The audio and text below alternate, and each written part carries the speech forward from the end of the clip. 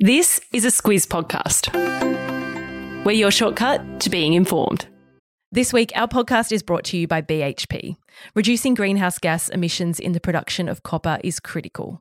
That's why BHP has committed to solar, wind and battery agreements to help power their copper mine at Olympic Dam in South Australia. It's happening now at BHP. Visit bhp.com/critical to find out more.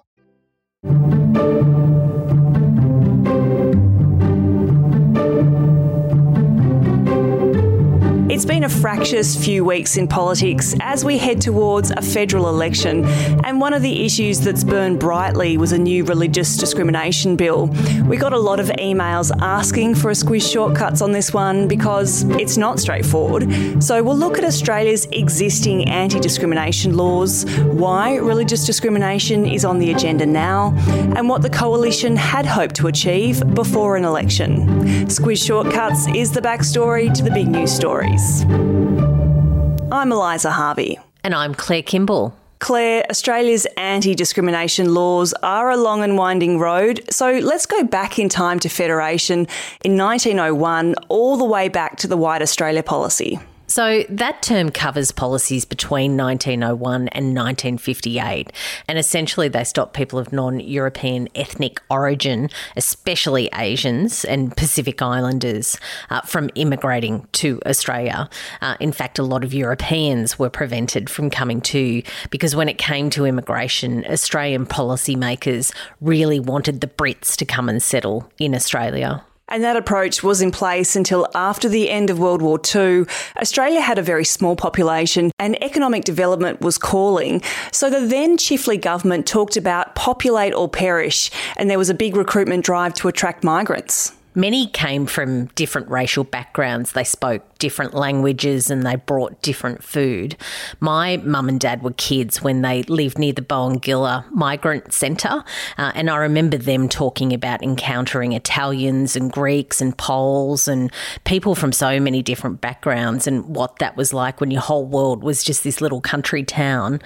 Many of them had come to Australia to work on big infrastructure projects like the Snowy Hydro scheme, and of course to build better lives for their families in the wake of World War II.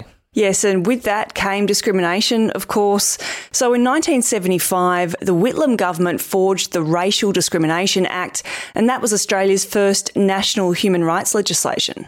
So acts of violence had always been prosecuted, but non-violent acts like refusing someone a job because of their race went through to the keeper until that Racial Discrimination Act was put in place. And Claire, the next step was the Sex Discrimination Act in 1984. Yeah, that was another historic moment. It became a crime to discriminate against people because of their sex, gender or marital status.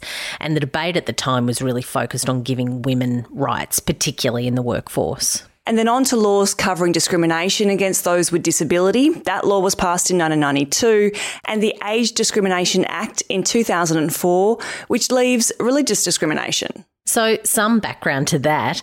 Freedom of religion is one of the few rights expressly protected in our Constitution. There's also a patchwork of state and territory laws to protect people's freedoms of religious belief. And Australia has also signed up to a number of international human rights treaties. And basically, it was thought that that would be enough. But the times, Claire, they are a-changing. Let's get into why religious discrimination is a thing next. Claire, we don't have to go too far back in time to pinpoint ground zero of the current debate about religious discrimination. It was 2017 and the passing of laws to allow same-sex marriage. And social conservatives in the coalition, so the Liberal and National parties, were concerned that churches could be forced to marry same-sex couples. So in a bid to calm those tensions, then Prime Minister Malcolm Turnbull commissioned a review of whether Australian laws adequately protected religious freedom. And that review was led by former Liberal Attorney General Philip Ruddock, and it received 15,000 submissions from church organisations and human rights and equality campaigners. Claire, we could actually do a whole shortcuts just on the ins and outs of that, but we boiled it down. Yeah, you should be relieved to find that we've done that. So, in short, the churches wanted to hold on to powers that they have to discriminate against people on religious grounds. So, for example, some don't want to employ gay teachers in their schools because homosexuality doesn't accord with their religious teachings. And on the other side, equality campaigners said that when it comes to education, employment, and the delivery of goods and services, that church and faith-based organisations shouldn't be allowed to do that. And the following year, the Ruddock Review came back with its recommendations, and it said churches should be able to discriminate on the back of sexual orientation, gender identity, or relationship status. And the review said that it should be put into the Sexual Discrimination Act to make sure that it's uniform across the country, not just that patchwork of state and territory laws. Suffice to say, though, Claire, that was contentious. And we know what happens when governments on small margins hit contentious issues. They generally stall. But in 2018, the Turnbull-led coalition government accepted those recommendations and committed to a bigger change, and that was that it wanted a standalone Religious Discrimination Act to cover all of this.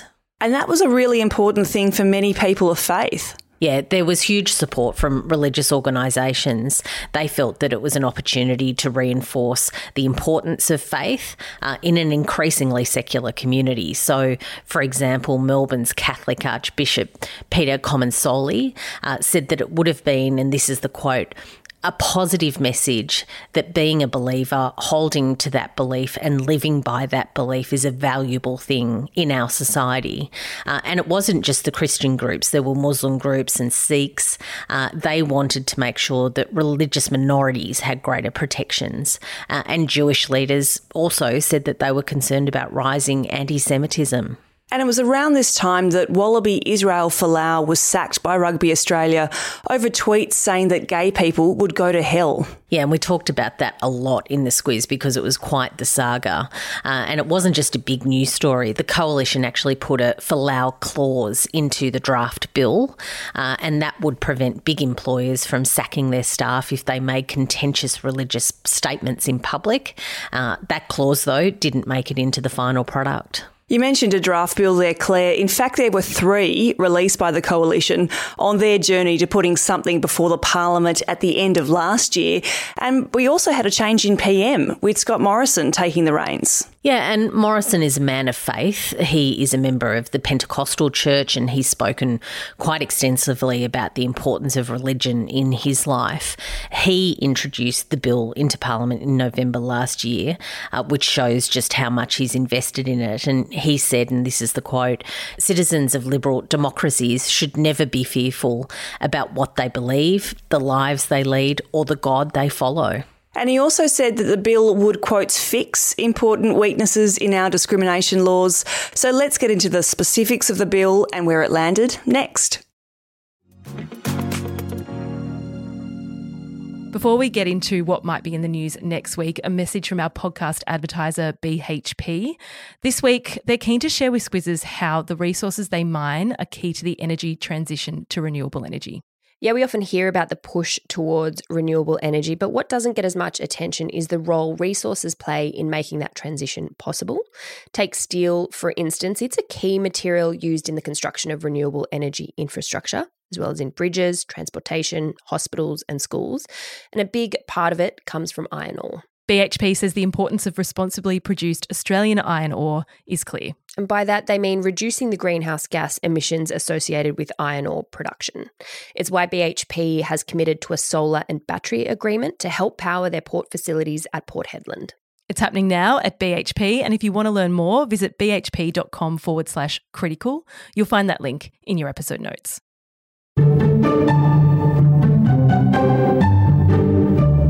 Claire, despite more than 3 years of plans and drafts and reviews and consultations, there was still division when Morrison's religious discrimination bill came to be debated in the House of Representatives last week. Yeah, within the coalition, Conservatives were good to go, but moderates, so those who are a bit more socially progressive, they wanted to remove religious schools' right to expel gay and trans kids.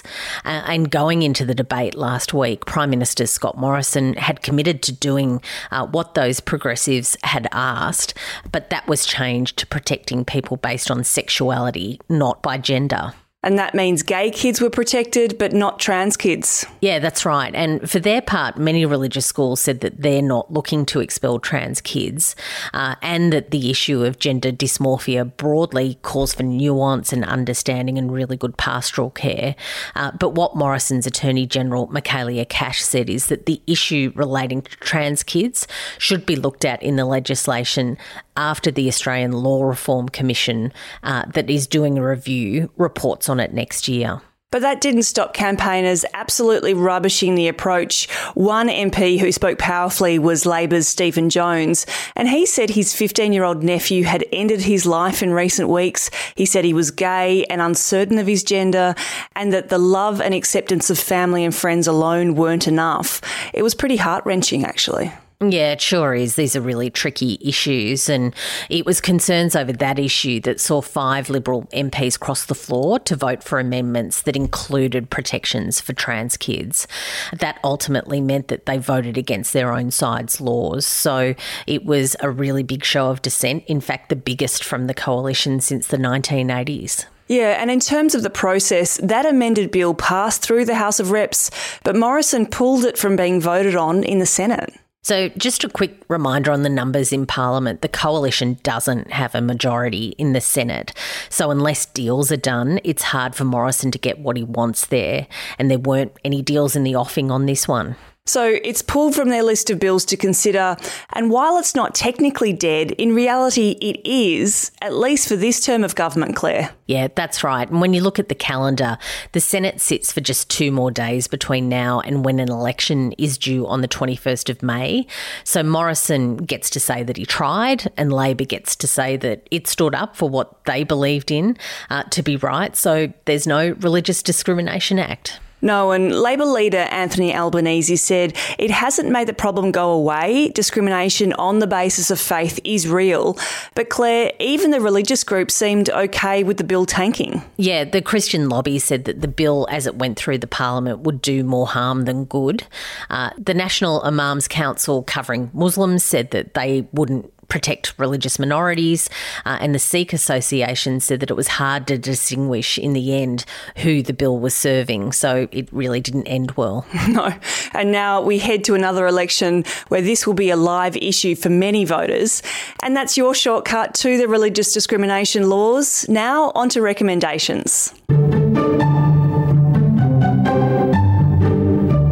Claire, a young guy called Paddy Quilter-Jones, that's MP Stephen Jones' son, he was interviewed on ABC News Breakfast last week, and he's gender fluid. He says when people ask him about it, he says, "I'm just Paddy."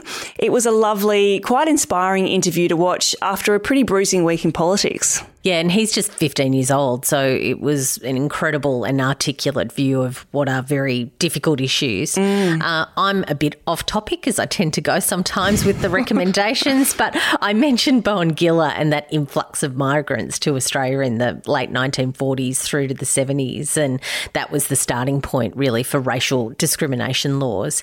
Officials now reckon that about 1.5 million Australians are descendant from migrants that spent time at Bowen-Gillar, so that's 1 in 20 Australians. So you can go there, you can trace your rallies. So I've got a link to that website.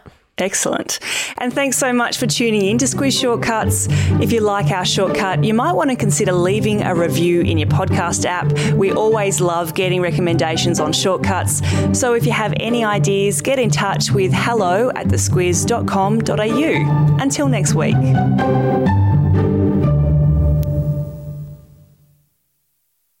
Kate Watson, co-host of News Club and The Weekly Wrap, jumping in here to say thank you for listening to our podcasts first and foremost.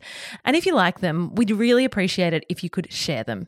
Tell your mates about us. Tell your family. Tell your barista. Tell your hairdresser.